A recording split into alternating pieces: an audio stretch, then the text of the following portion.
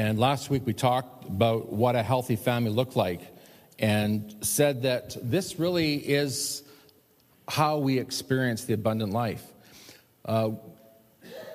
Leading up to Easter, we talked about the fact that Christianity is all about life. And we said that when you become a Christian, a follower of Jesus Christ, what happens is that you actually get a new life. The old you dies and you become a brand new person. And in case you haven't heard that before, it's actually in the scripture. The other wonderful thing that happens is that you also receive the gift of eternal life. And we said that eternal life begins right here and right now. And whatever you do, however you live, will affect your eternity. In fact, it will echo in eternity. And then on Easter Sunday morning, we talked about the abundant life, the rich and satisfying life. And what we said is that the only way that you and I are going to experience that abundant life is by doing what Jesus said. Now, some people say, I tried Jesus and it doesn't work. Now, what you got to understand is that if you're going to try Jesus, if you want to use that term, then you actually have to do what he says, because otherwise it won't work. Jesus says this: if you love me, you will obey my commands. Plain and simple as that. Now, that sounds very self-serving for Jesus. But what you and I need to understand is that when you and I obey Jesus, it actually produces in us the abundant life. We experience a happy, fulfilled, rich, and satisfying life.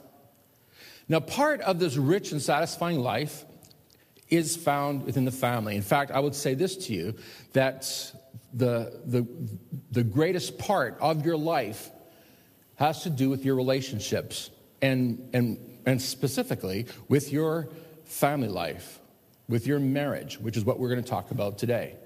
Now, some of you are sitting here today and say, well, I'm not married, so, maybe I'll just play video games, Pastor, till you're done. Don't do that. In fact, if your cell phone is on, would you turn it off right now? Just want to make sure that we're not interrupted, because once we get going, I pray, I hope that your hearts will be challenged and that your married life will take a turn for the better today. Let me say this, in case you're not married.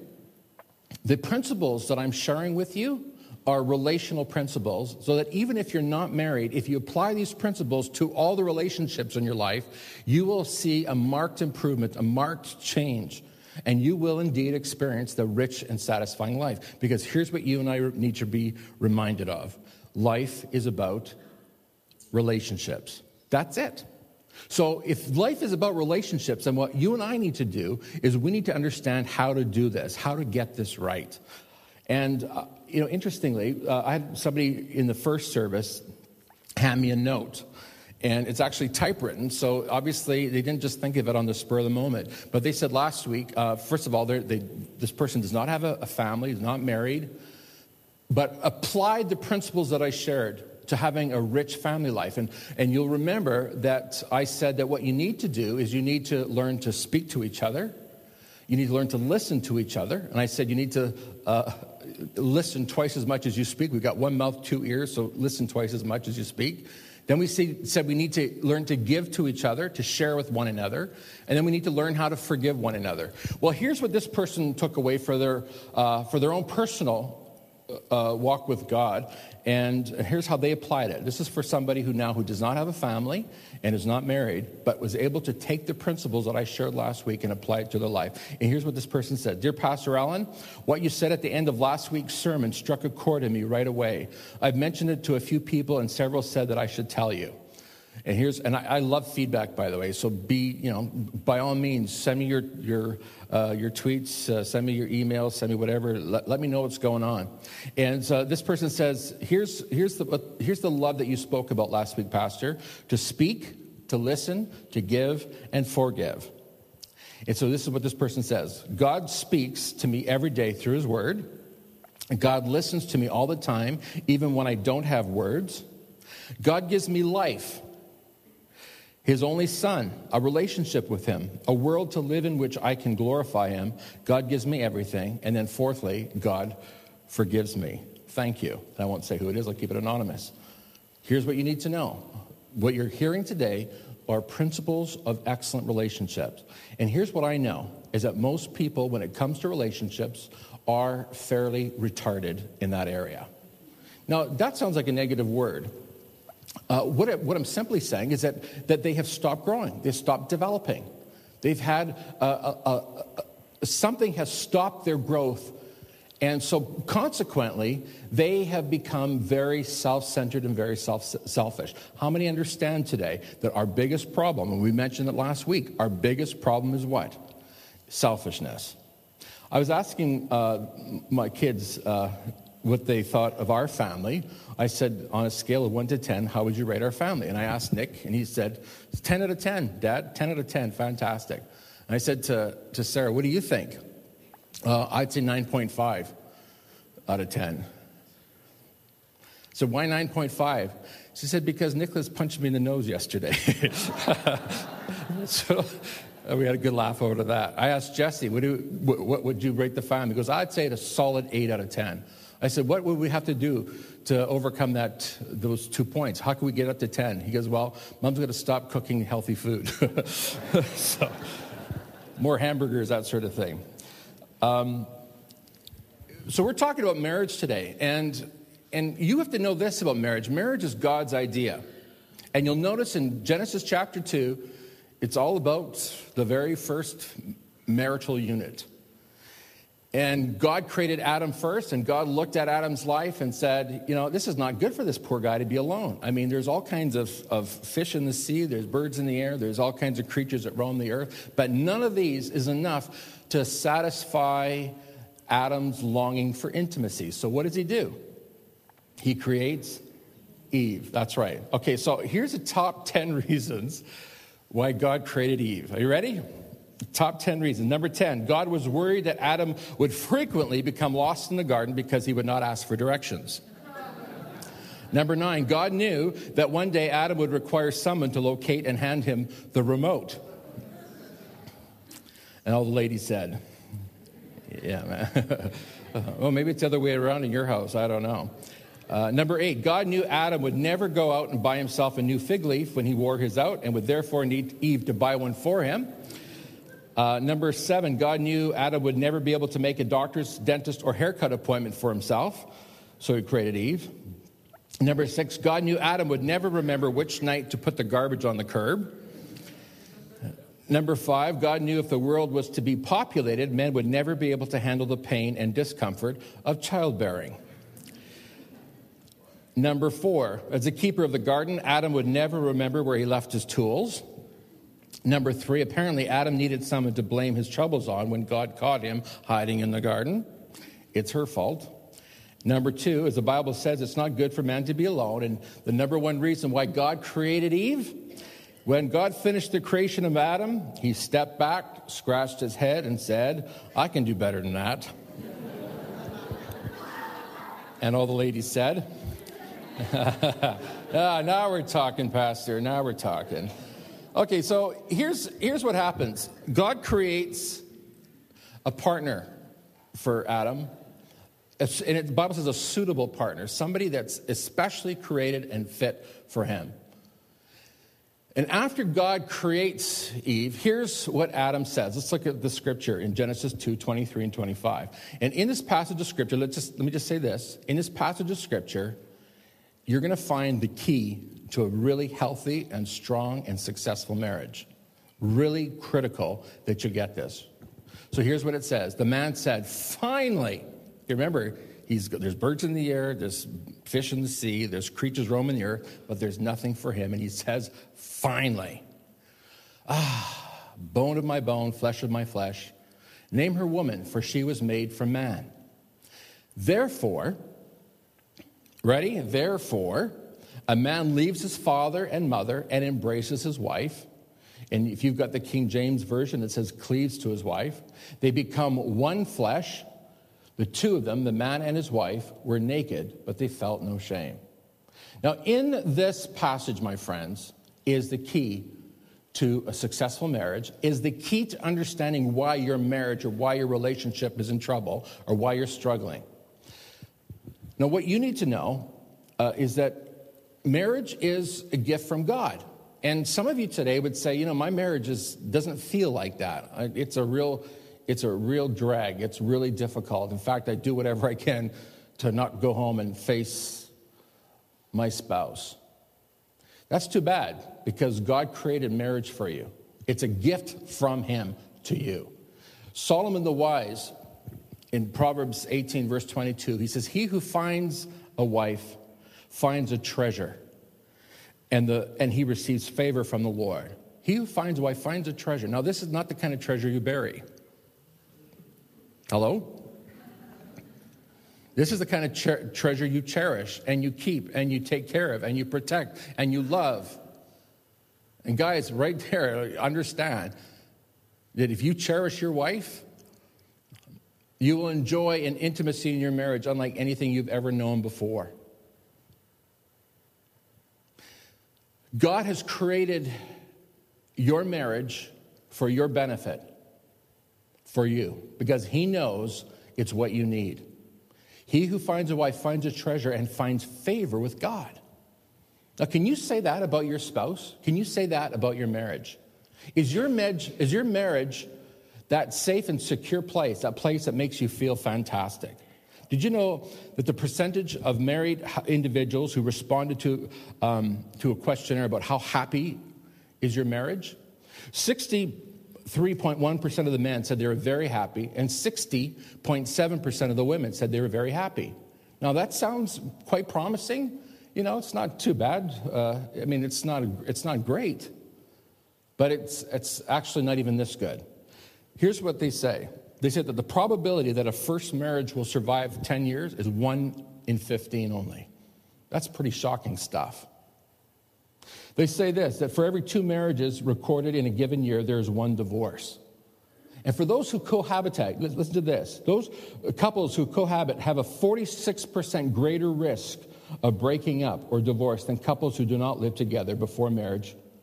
For those who cohabit without a prior commitment, without making vows to one another, are especially at risk if they eventually decide to marry. So what you and I need to understand is that when you and I stand at this altar, and we got to do that, that's God's provision, that's God's direction, that's God's will. You don't just live with somebody. Young people, listen, as you get ready to face that next phase in your life, don't live with anybody, marry them. And don't marry them until you're sure this is the right one to marry. Because here's what needs to happen. You need to make promises to each other. You need to make vows to each other. You need to make vows to each other whereby you make a commitment to live not for yourself, but for that other person. Now, the happiest marriages in the world are the marriages where he lives for her and she lives for him. And the only fights that they have are over who gets to serve who. It's my turn to make the coffee for you, dear. No, it's my turn to make the coffee. It's my turn to take the garbage out. No, dear, it's my turn to take the garbage out. Sit down and let me take the garbage out. Drop that bag of garbage. I'm taking it out. That's the kind of fights that you need to be having. Now, here's the thing. Those who have those kinds of fights are the ones that have the best marriages in the world. But guess what? It takes 2. It can never be one-sided. The minute one person is serving the other more than the other, that's the beginning of the breakdown in the marriage. Now, God has an ideal for us that he wants us to follow, and it's found here. Here's what has to happen if you're going to have an awesome marriage. Here's what's going to happen if you don't abide by these 2 principles, and here they are. Number 1, therefore, a man leaves his father and mother and embraces his wife. And what happens? They become one flesh. That's God's ideal, the first ideal. The second ideal, the 2 of them, the man and his wife, were naked, but they felt no shame. Now, we find here two of the basic principles for a happy marriage. Husband and wife become one, and secondly, they're able to be naked with each other without feeling shame. Or if you want to put it in these words, they're able to be vulnerable with one another. If you are not able to be vulnerable with one another, your marriage is heading for the rocks. In fact, you probably are on the verge of divorce or it's coming to the end. If you have not become one, if you're not working at being one, then again, your marriage is in serious trouble. Now, here's what I know. I know that young couples, when they first get married, the euphoria of marriage and the euphoria of their sex life is still carrying them through. It's still exciting, and they can overlook stuff as long as, they get what they want. But it doesn't take long before it all begins to unravel and fall apart. So what I want to do today is I want to show you these biblical principles that will help maintain and help make sure that you have a great marriage for years to come. Now let's take a look at these two principles. Become one flesh and be vulnerable with one another. We read in Genesis chapter 2 that was God's standard. That was what God created. That's what God wanted for every married couple. But by the next chapter, by Genesis chapter 3, it all falls apart. This couple who were one now are fighting with each other. Remember after Eve took the fruit and gave it to Adam, and they both ate the fruit, and next thing you know, sin entered in because they disobeyed God? What happens? Eve blames the snake, and Adam blames Eve, and Adam blames God for creating the snake and for creating Eve, and it's all your fault, God. And Eve. Now we've got this massive division that's taking place. Adam is against Eve, Eve is against Adam, Adam is against God, and it's a disaster. And not only that, but Adam and Eve now are against creation. The whole thing is falling apart. We've got massive division and breakdown in the family unit, in the marriage unit, and in all of the world. And it goes on even to the family and to the kids. And not only is there a breakdown, but now they have lost their vulnerability, they've lost their nakedness, now they're clothed because they know shame. Now they're not able to be transparent with one another. Now you're going to see really quickly why it is so important that you maintain oneness in your marriage so that you can also maintain nakedness or vulnerability. And you'll see what this means in just a moment. Now, let's take a look at this. What happens after we fall? What happens after we sin, after we break the laws of God? What happens after we start living selfish lives? Here's what happens. When you begin to examine the breakdown of marriages, and Gloria and I have been married for 24 years. This August, I've been in the ministry for almost 30 years. I've been counseling for many years, and this is what I see every single time: is that the problems in the marriage can be traced back to those two things. The couple has ceased to be one, and secondly, they've ceased to be vulnerable with one another. Let's talk about that. What happens? How do they stop being one? What causes the breakdown in the oneness of the marriage? Remember when you first got married, how in love with each other you were? I mean, you could spend hours with each other every day and not get sick of each other. I mean, you were laughing because you were thinking the same things. You would say the same things. And you catch each other's pinkies because you said the same thing at the same time. And it's like, well, we're just meant for each other. We should get married. Remember those days? And then not only that, but I mean, you liked watching the same shows on TV. And I mean, you both enjoyed watching football. At least she pretended she liked it. She didn't mind it because he was sitting still, not moving, and she could hold his hand. And it was just like a wonderful sort of agreement that happens here. You get to watch football, well, I get to hold your hand, and everybody's happy. And then it begins to fall apart. What happened? Well, here's what happens in so many relationships. Firstly, you notice that it says here, therefore a man leaves his mother and his father and embraces his wife. This is one of the number one problems in marriages, is that the extended family interferes in your marriage. The mother-in-law has decided that her daughter-in-law just is not good enough for her son, or vice versa. And now, when there's any communications to be done with the family, they bypass that member of the family that's not their own flesh and blood. And next thing you know, you've got division happening. Can I remind you, ladies, that your husband is supposed to be your best friend, not your mother? I'm glad you got a great relationship with your mother, but your husband's supposed to be your best friend. He comes first. Do you know how many families struggle because there is a loyalty problem? And the loyalty problem, my friends, is this, is that you're supposed to be loyal to your spouse first. Your husband, your wife, that person comes first every time. Even when she's wrong, she's first, she's right. Even if he's wrong, he's right. That is in the eyes of everybody else. Now, that might sound extreme, but here's what you need to know. You need to know that you are one. And the last thing that you want to do in front of other people is be divided. Because I'm going to tell you, the one who receives the opposition of everybody is the one that's going to hold deep resentment in his or her heart. And you don't want that to happen, yet it happens all the time. So here's what you need to do. You need to make sure that your spouse is number one at all times. That no family member, that no friend comes between you and your spouse. Do you know how many marriages, young marriages, where the husband would rather go hang out with his friends than hang out with his wife? And then they wonder why they got marriage problems. Now, look, I'm not saying there's anything wrong with having friends, having your guy friends or having your girlfriends or whatever. But what you got to remember is that your spouse comes first every time. And quite frankly, I don't know why you'd want to go hang out with somebody other than your spouse, except that you've got problems in your marriage. Now, here's the thing. If you've got a great marriage, if you love your spouse and you guys are tight, then frankly, you're going to say to your buddies, look, golf or pool or whatever, great, but I'd rather hang out with my wife. What's the condition of your marriage today? Here's the other thing that's a problem. Separate bank accounts. I always ask this when I do marriage counseling. And by the way, I never marry anybody unless they come for counseling. They got to get counseling from me or go somewhere else to get counseling, but they got to be counseled.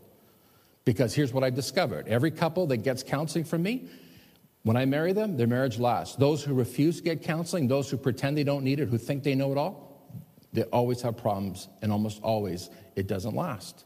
Why? Because they're not prepared, they're not ready to do what's necessary to maintain a good relationship. And what are they? Be one and be vulnerable with each other. Be naked with one another. That's the key to a happy marriage. So I see couples, separate bank accounts. I got my money and he's got his money, and never will the two meet. And now we're going to fight over who pays for what. Well, you're paying more money on bills than I am, or vice versa, and that's not fair. And I'm going to keep back some money. I got some money hidden under the mattress. I got money hidden in my shoes. I got money hidden behind a picture that he doesn't know about. He'll never know about it because he wastes money. He doesn't know how to take care of it. He's irresponsible. Next thing you know, she's telling everybody what a jerk he is and how irresponsible he is with the money. Does this ring a bell? Did you know that marriage, the number one problem in marriage is money? And that's what marriages fall about. It fall apart. It's over money. One more reason why a couple is not one as God intended it. Some couples have prenups. A prenup agreement where they say, before we get married, we're gonna just establish a contract so that if our marriage doesn't work, you can't take the money off me. Okay, look, before you even got married, you've got division there. You're not one. Your marriage is ended before you've even begun. You say, well, I can't take the risk. Listen, this is what marriage is. It's this massive risk. You take this massive risk of marrying this person. And here's how you know it's going to work out. Here's how it's going to work out. Is that as long as you're living unselfishly, as long as you're both living unselfishly, then guess what? Your marriage is going to work. I guarantee it. It's a money-back guarantee. Come to me and I'll give you your money back if you've lost money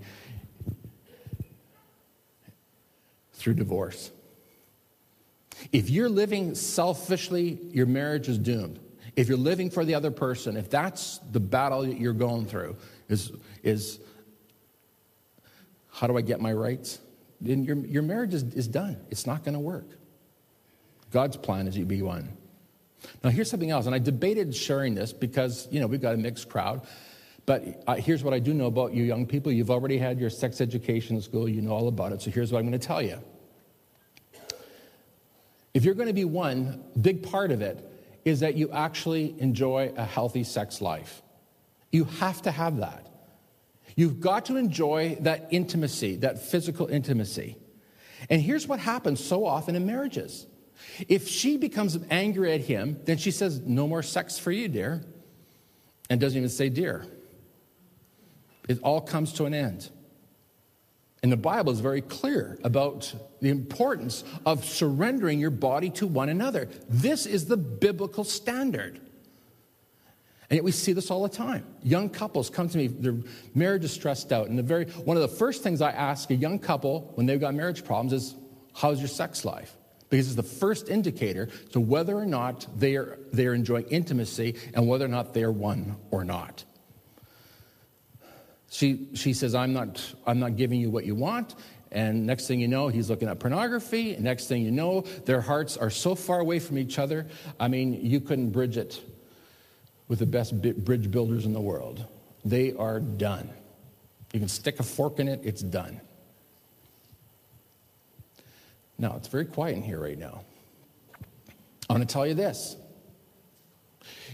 If you are struggling in terms of the oneness between you and your spouse, this is something that you need to address immediately because you are on the verge of disaster.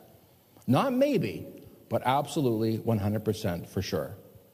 And those of you who have struggled in your marriage or those of you who have experienced divorce, you know that what I'm saying rings a bell. It's absolutely true. At some point along the way, you stopped being one. You stopped interacting as one. You started being two people living under the same roof. You became more like roommates than you did act as a married couple. I'm surprised at how many couples have separate social lives. He goes out with his friends. She goes out with her friends. She goes on her vacation. He goes on his vacation. They start talking about each other behind each other's backs. When he gets together with his friends, he talks about his wife, who's a real witch. And she talks about her husband and what a jerk he is and how irresponsible he is and how unresponsive he is and why did I ever marry him and how can I get rid of him? And next thing you know, she's seeing a hitman. And we're not sure why. Is it for the relationship or is it to knock him off? We don't know.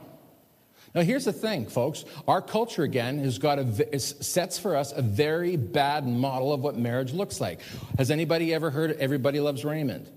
For 7 years, or 8 years, pardon me, I think it's 8 years of episodes where the plot line is this.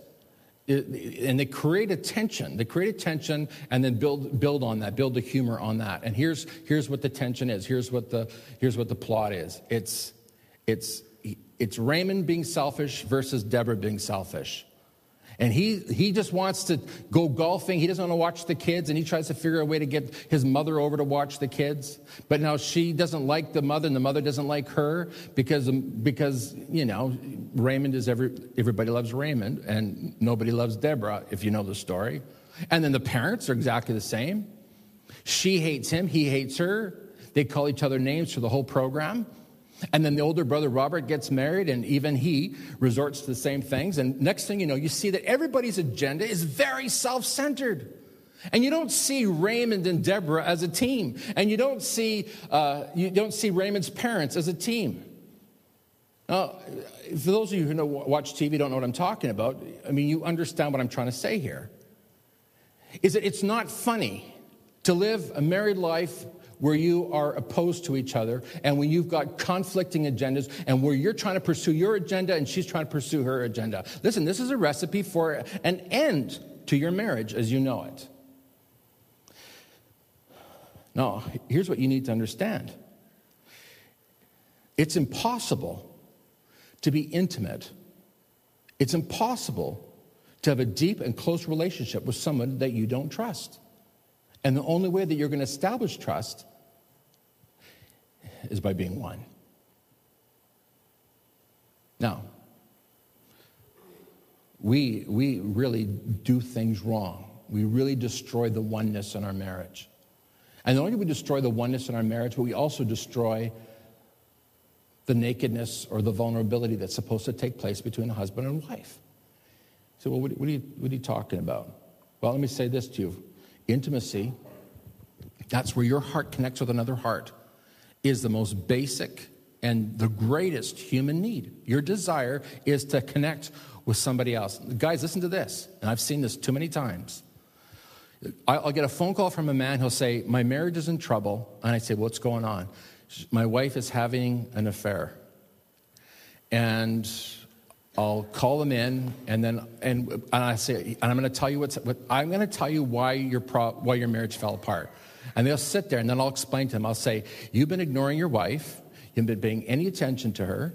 You've been doing your own thing. You don't talk to her. You don't care about her. You don't express love for her. You don't want to be with her. And now suddenly some man somewhere along the line was nice to your wife and spoke kind words to your wife and expressed an interest in what your wife had to say. Some man actually listened to her talk. And right away, her heart went to this man. And now the husband's all surprised. I don't know what happened. I don't know what happened. I'll tell you what happened. Is that you did not give your wife the intimacy that she needed, and somebody else did. It's plain and simple as that. And by the way, it goes both ways. So here's the thing.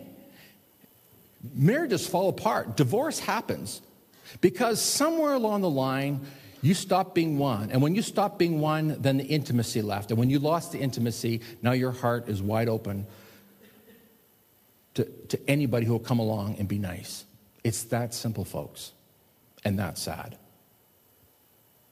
God has got a plan for your marriage. And you've got to do what it says here. You've got to be one, and you've got to make sure that you maintain your vulnerability. Now, can I just tell you this? Because some people don't understand this. But can I tell you that fighting is okay? If you look at my wife over there, you'd never believe that she's got a feisty bone in her body. Don't worry, she knows all about this. She was at the first service. But I tell you, Gloria and I, we can have some rip-roaring fights. And I'm telling you, we have some real good ones. But here's what happens when we fight. We communicate. Gloria never puts me down. She never makes fun of me. She never attacks me personally. And I hope I don't do that to her. But what we do is we debate the issue. And sometimes, let's face it, sometimes we're emotional. Sometimes we're upset. Sometimes we're angry, whatever. But we're going to fight it out. And then I'll tell you, making up is great fun. And that's all I'm going to say about that. Here's what happens, though, with so many people, is that now they're not debating the issue. Now they're attacking each other and putting each other down and making fun of each other and actually making personal, nasty remarks. If that's going on in your marriage, I can say that your marriage is probably just about over. The couples who are mean to each other and attack each other with words, with sarcasm, with put-downs, with humiliating words, those are the couples that don't last. And so can I just say this to you couples? If you're sarcastic with each other, if you have to put each other down, if when you're with your friends, you make fun of her or you make fun of him, what you don't know is that although he may be laughing or she may be laughing, they're just laughing just so that it doesn't get awkward. But inside, you've just broke their heart. You've just hurt them in ways that you cannot imagine. And this, my friends, is the result of the fall. This is what happened in Genesis chapter 3. Now, I want to go back to Genesis chapter 2. Can we do that? Can we go back to the Garden of Eden? Because this is what God wants for everybody here today. God wants you to live in the Garden of Eden. Do you know that? He wants your marriage to be the Garden of Eden. And here's what has to happen. You have to make sure that you work at being one. Gloria and I have been married for 24 years this August. And when I married Gloria, I thought I really, really loved her. I could not imagine that I could ever love her anymore. Can I just tell you that after 24 years of really working on our marriage of being one, I feel like I love her more than I ever loved her before. In fact, I feel like I didn't even love her compared to how I love her now. Now, I know some of you are feeling like gagging right about now. But you need to know that I'm celebrating my marriage and I'm celebrating the hard work that we've done for 24 years. Marriage, a good marriage doesn't happen by accident. It's something that you work at. And so I want to just quickly share with you some of the things that you have to do if you're going to have a great marriage. And the first thing you need to do is you need to become an expert on marriage. And here's the first thing that I did way before I ever got married. I got a hold of some books on marriage. And I'm going to tell you, back 25, it was more than that, because it was in my mid-20s, I bought these books. There weren't many books on the subject of marriage. Very few. In fact, you'd probably count them in one hand. But one of the books I bought was called If Only He Knew. And it's called A Valuable Guide to Knowing, Understanding, and Loving Your Wife. Now, I've given this book out to dozens and dozens of people. In fact, anybody that I do marriage counseling with, I insist that they read this book. And by the way, there's one for the ladies, for better, for best. A Valuable Guide to Knowing, Understanding, and Loving Your Husband.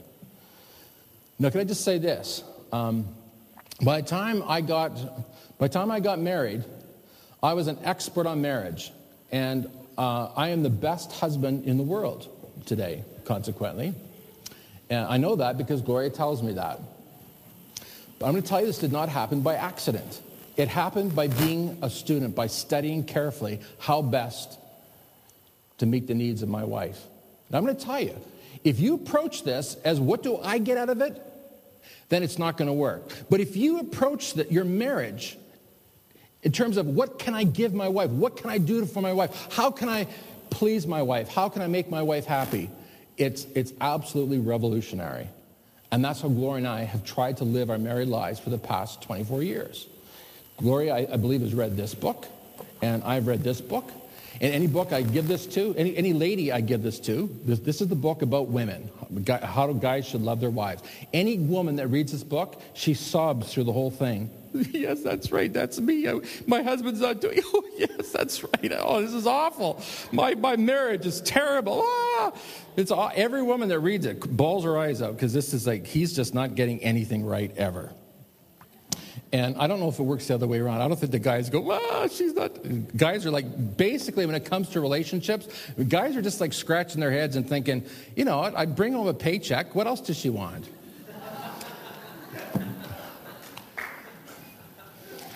What else could she possibly want? She gets money. She could go to the movies if she wants. She could get her hair done. I mean, what more could she possibly want? Ladies, you know that what you want more than anything is you want the heart of your husband. You got to become true students of marriage. Every September, we have a class for marriage classes, and we have classes for parenting. Now, here's what I've discovered, is that the people who've got good marriages come to the marriage classes because they're the smart ones. They understand that in order to be even better at their marriage, they need to get counseling. They need to get instruction. They need to be reminded of what they've already learned. They need to keep getting better and better. It's the ones that have the bad marriages, they don't come to these classes because they're first of all, they're ignorant of their problems. But secondly, they're ashamed. They're afraid that if they show up to the class, people will think, oh, look who's got problems with their marriage. It's stupid. Here's what I think. I think everybody should go for counseling. Everybody. You say, well, I haven't got problems. I'm not. Listen, how silly would it be for you to show up at the doctor's office and say, doctor, I've had this thing. It started very tiny, but now look, it's the size of a grapefruit growing out of the side of my body. You think you can help? And the doctor's going to say what to you? Why didn't you come in when it was the size of a pea? Why did you wait till it's the size of a grapefruit? Oh, I didn't want to bother you. I just wanted to see what would happen. You're going to die, man. And this is what it is. This is the way it is with so many marriages. Rather than going and getting help and getting the counsel while things are still relatively good, you wait till you're almost dead. And then maybe we can salvage the thing. Most times you can't. So here's what you need to do, is you need to really work hard at being one. That means get the counsel that you need. Read the books. By the way, I've got 10 sets of these. If any couples want to buy these sets, you can buy them. We'll get more. But you've got to become an expert on your marriage. And I'm going to tell you this. It's absolutely 100% worth the investment of investing in your marriage, because what you put in is what you get out. It's making a decision to be unselfish in your approach to your marriage. Here's what else you got to do. You got to do what you can to understand each other. One of the things Gloria and I did, thanks to Ben and Lynn Hepner, is we took this DISC profile. The DISC profile is basically a personality profile that helps us understand each other. Gloria is different than Alan, and Alan is different from Gloria. And Alan is different from Sarah, my kids, and Nicholas and Jesse, and they're different from me. Guess what? If we're going to have a good, tight relationship, if we're going to get along with one another, if we're going to love each other, then we've got to understand each other. I can't deal with Gloria the way I would expect to be dealt with because I'm different. And so many of us, when we deal with the people in our lives, we do it through our own filter. And we think, why aren't they more like me? Because they're not. They're different. And as the French say, vive la... Oh, you're not French, are you? Okay, let's say it in English. I got to say it in French. Vive la différence. Right? This is what makes life wonderful, is that there are differences, that there is variety. Now, I'm going to just say this to you. If you're going to have a great marriage, if you're going to really work at being one, you need to become an expert. You need to communicate. That means keep your mouth shut and listen more. And don't be one of those people that's like, if you'll just stop talking, then I can say my part. There's a lot of people like that. They're not listening to a word you're saying. They're just waiting for you to stop talking so that they can, vomit on you. And then you can vomit back on them. And there's no exchange taking place. I've been with families where everybody is talking at the same time. And this is very confusing for me because I can only listen to one person at a time. So we sit at a table and everybody's talking over each other. Everybody's talking. And I've been in a situation where I'm looking, three people talking. I look at him, and then look back and forth like this. And nobody gets it. And I'm literally going like this. I listen to her, listen to him, and nobody's getting it. Can I just tell you this? Communication requires listening. I don't really need to say much more than that. But I'll say this. When you do communicate, never use language that divides. Never use hurtful words. Never use words that are negative. Never use words that are put down. Never use words like this. You always are late. You always say nasty words. You are never on time. You never care about me. You know what I'm saying? Don't speak in those kinds of words. Address the issue. If there's an issue, speak specifically and only to that issue. Don't say, you do this all the time. Don't go back to the past. Deal with right now and only now. And I'm going to guarantee you that you'll remain one. You'll stay one. You'll be strong as one. Make sure you have frequent physical contact. Hold hands when you're in public. I know some don't like that. Some aren't comfortable. Some men are especially not comfortable with that. Your wife needs it. She might say, I don't need it, but she'd like it. She would love it if you put your arm on her shoulder so that everybody knows that she belongs to you. Remember what Solomon said. He who finds a wife finds a treasure. A treasure needs to be cherished. A treasure that's not cherished by you will be cherished by somebody else. What else do you need to do? You need to make sure that you maintain an excellent sex life. You need to make sure that you're maintaining regular times of intimacy. You need to make sure that you protect your marriage by never going to bed angry with one another. Never go to bed. If that means staying up all night, do that. But do not go to bed angry at each other. Deal with it and deal with it immediately. And here's something else you can do. If you're hanging out with couples that are negative with each other, she's putting him down, he's putting her down, get out of the house, get away from those people. Do not hang out with people, with couples who are angry at each other and hate each other and talk about each other behind each other's backs. They're deadly. I'm going to tell you this. You hang out with them, you become like the people you hang out with. You'll be doing the same thing very soon. Get rid of those people. If you're hanging out with somebody who's putting your spouse down, get rid of that person. You've got to cut them off because it's going to destroy your marriage.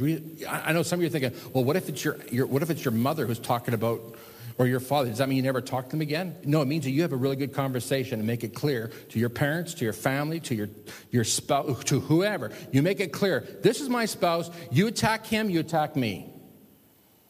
And vice versa. I'm going to tell you, you do that for your spouse will fall in love with you all over again. Make sure that you do not let your children come between you and your spouse. I've seen this all the time. Father says no, The child goes to mother. Mother says, did he say no? He's so stupid. Yes, of course you can. And vice versa. Did she say you can't? She doesn't know anything. Of course you can do what you want. And next thing you know, you've got a child-parent alliance. And now it's us against them. It's mother and son against father and daughter. This happens all the time. Stop it. Put an end to it immediately. Make sure that your kids know beyond a shadow of a doubt that you and your spouse are one. I'm going to tell you what happens then if you make sure that happens. You will develop an intimacy. If your spouse knows that he can trust you, that she can trust you, you will develop an intimacy that you've never known before. Remember, intimacy is built on trust, and trust is built on oneness. So this is a standard that God sets for us. They become one flesh, and they are naked together. They feel no shame. They're able to be vulnerable. They're able to be transparent. They're able to open their hearts up and say, this is where I stand, this is what I believe. Now, how do you maintain that, folks? Here's what you need to know. You need to make sure that you maintain an excellent relationship with God. Here's what the statistics say. The rate of satisfaction in marriage is higher for husbands and wives when both regularly maintain religious attendance at church and feel that God is the center of their marriage. Here's the thing. You maintain a right relationship with God, and here's what you're going to do. Automatically, you are going to stop living for yourself. You're going to live for others because this is what God commands. This is what Jesus commands. You're going to start forgiving one another because this is what Jesus commands. You're going to start being other-oriented because this is what Jesus commands. You're going to be walking in humility because this is what Jesus commands. Now, when you start living in a way that pleases Christ, it absolutely changes the whole game.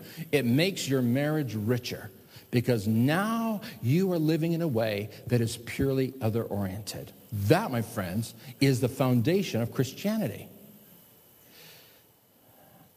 Watch very carefully what you say to maintain that vulnerability. I can say, has anybody ever heard of Richard Roberts, the son of Oral Roberts? He and his wife, Patty, his first wife, used to sing on their television program all the time. And they looked happy, they looked cheerful, they held hands, they sang, they raised their voices to God. Beautiful big smiles, they looked the best. But it wasn't long before their marriage was over. And she wrote a book about it. And in it she said, on the first night when they came together as a couple, after she took her clothes off, became vulnerable to become naked before her husband, he says to her, "Oh, you're fatter than I thought." I'm not kidding. Do you want to know something? That night was the beginning of the end of their marriage. Now, here's what you got to do, folks. If you're going to maintain a right relationship, a vulnerable relationship, where you can be intimate with one another, where your heart can connect with the heart of your spouse, then you're going to have to really, really surrender your tongue to Jesus Christ and ask him to change what comes out of your mouth. And the way that that's going to happen is make sure that you change what's in your heart, because the Bible says that out of the abundance of the heart, the mouth speaks. I'm going to close with this. In the 1800s, a very new and common and popular thing for the rich people to do was to build what they called a secret garden or a walled garden. They built walled gardens for their vegetables and produce to protect it against the frost and the wind so that it would grow strong and healthy. But then someone got the idea, why not build a secret garden that's just for us, just for the husband and wife? A gated little garden with walls and a key that is required to get in. And in that garden were all kinds of beautiful flowers that the couple would personally plant and take care of. And they would put benches in there and maybe a swing in there, but it would be their own private, personal little space for nobody else. It would be the place where they would make memories, a place where they would be able to talk and share together, and it was just for them. Now listen to me. Here's what God wants for your marriage. God wants your marriage to be a secret garden. He wants it to be a place that's safe and secure, a place that's just for you and your spouse, a place where you can return to time and again, where you've got special memories that's just between you and your spouse. Gloria and I, over 24 years, we've got so many inside jokes. I mean, we just have to say a word. I have to just say a word, and it just brings in a flood of memories, and we laugh together. We don't have to even talk about it. We just have to say a word, and we laugh about it. I can just look at Gloria sometimes, and she just has to exchange a look with me, and we know what each other's thinking after 24 years. Listen, what you need to do if you want to have a strong and healthy marriage is you need to start building your secret garden. Start having special memories just between you and your spouse. Special conversations. Special times of lovemaking just between you and your spouse. Special times of sharing a book together, sharing ideas together, having a cry together, having a time of prayer together, and sharing with each other what God is saying to each other. Listen to me. You create a secret life that's just between you and your spouse. I'm going to tell you, we live in an age where everybody just spurts out everything that happens in their private life. I mean, Facebook is like everybody just living their life, all their guts on the page, and everybody can see what's going on. I mean, we just saw a fight, a husband and wife fight on Facebook. And she's saying, I can't stand it when people don't keep their promises and don't say what they're going to say. And then he responds, effing this and that and the other thing. It's like, because he's mad because she's going and she's actually got a hidden message for him, but without being upfront, without being honest, without speaking clearly and frankly. And he's responding like that. And I'm thinking to myself, man, if this is what they're going to do in public, what's going on in private? So here's a question for you today. Do you have a secret garden? Do you have a Garden of Eden that's just for you and your spouse that nobody knows about and you'll never tell anybody and it will go with you to the grave because it's just for you and your spouse? Gloria and I have a secret garden that we return to again and again, where we share our thoughts, our dreams, our memories, our hurts, our pains, the stuff that's just for us and for nobody else. And nobody will ever know about it. And it will never be written in a memoir. It'll never be written in a book. And you'll never hear it from the platform. You'll never hear it because it's just for us. It's our secret, safe, and happy place, a place that we can go to and be nourished and refreshed. Friends, this is what God wants for you. And the only way it's going to happen is if you do it his way. Be one and be naked together. Be vulnerable. Let's stand together and pray. Father, thank you so much for the gift of marriage. Thank you, God, for what you want to do in our hearts and our families and our marriages. God, we have been instructed from your word today that we need to do with everything that's in us, with every bit of strength, with every bit of power that we have and possess, we need to work hard at being one with our spouse. God, forgive us for the ways that we have been divisive. Forgive us for the ways that we have offended and hurt our wife, our husband. And God, help us, we pray, to learn what it means to be vulnerable with each other, to really be transparent, to really open up our heart, to pour out our pain, to pour out our happiness, to pour out our emotions with each other, and know that it's a safe place to do that.